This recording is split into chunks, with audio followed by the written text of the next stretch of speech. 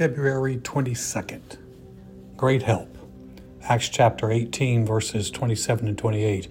And when he desired to cross into Achaia, the brethren wrote, exhorting the disciples to receive him.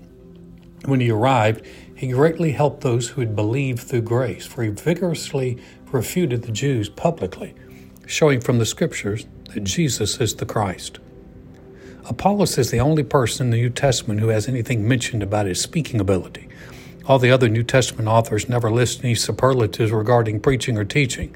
Preachers are called faithful servants or fellow soldiers, but that's about it. Paul stringently corrected the Corinthian church, who was dividing along the lines of their favorite preachers. Paul's having none of it.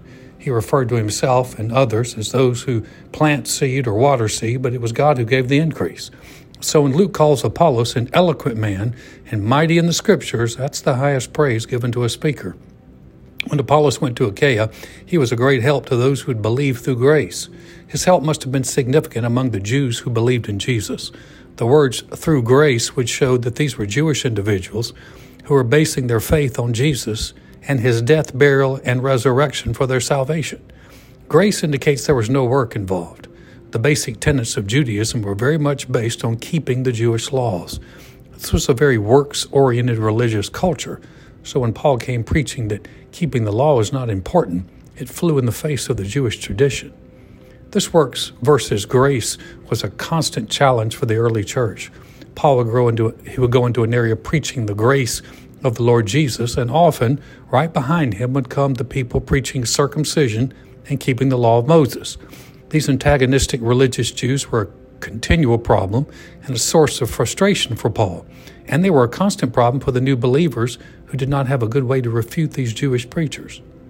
When Apollos showed up, he was a great help because he gave the believers a scriptural basis of belief. Apollos would refute the Jews publicly, and his opposition to the Jews was based on Scriptures, not opinion. That's where the great help came in. When Apollos came, he championed salvation through grace and had the Scriptures to back up his position. Showing from the Scriptures that Jesus was the Christ gave ammunition to a beleaguered group of young believers. Now they had something to stand on, and someone who could, in effect, shut the mouths of the preachers trying to drag the new believers back under the law of Moses. Application. When you have a solid scriptural basis for your beliefs, you're standing on solid ground. Over the years, we've developed a saying around the ark: don't get mad, get Scripture. In other words, don't get upset if our teaching is different from what you've learned in the past. Find Scriptures, plural, that back up your position.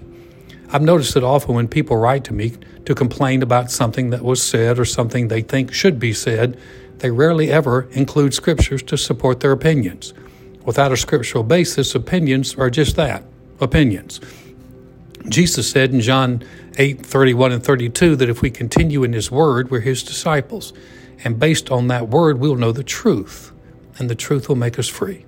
That's what Apollos did for the believers in Achaia. He gave them scriptural truth that set them free from Jewish law and traditions. And that is a great help.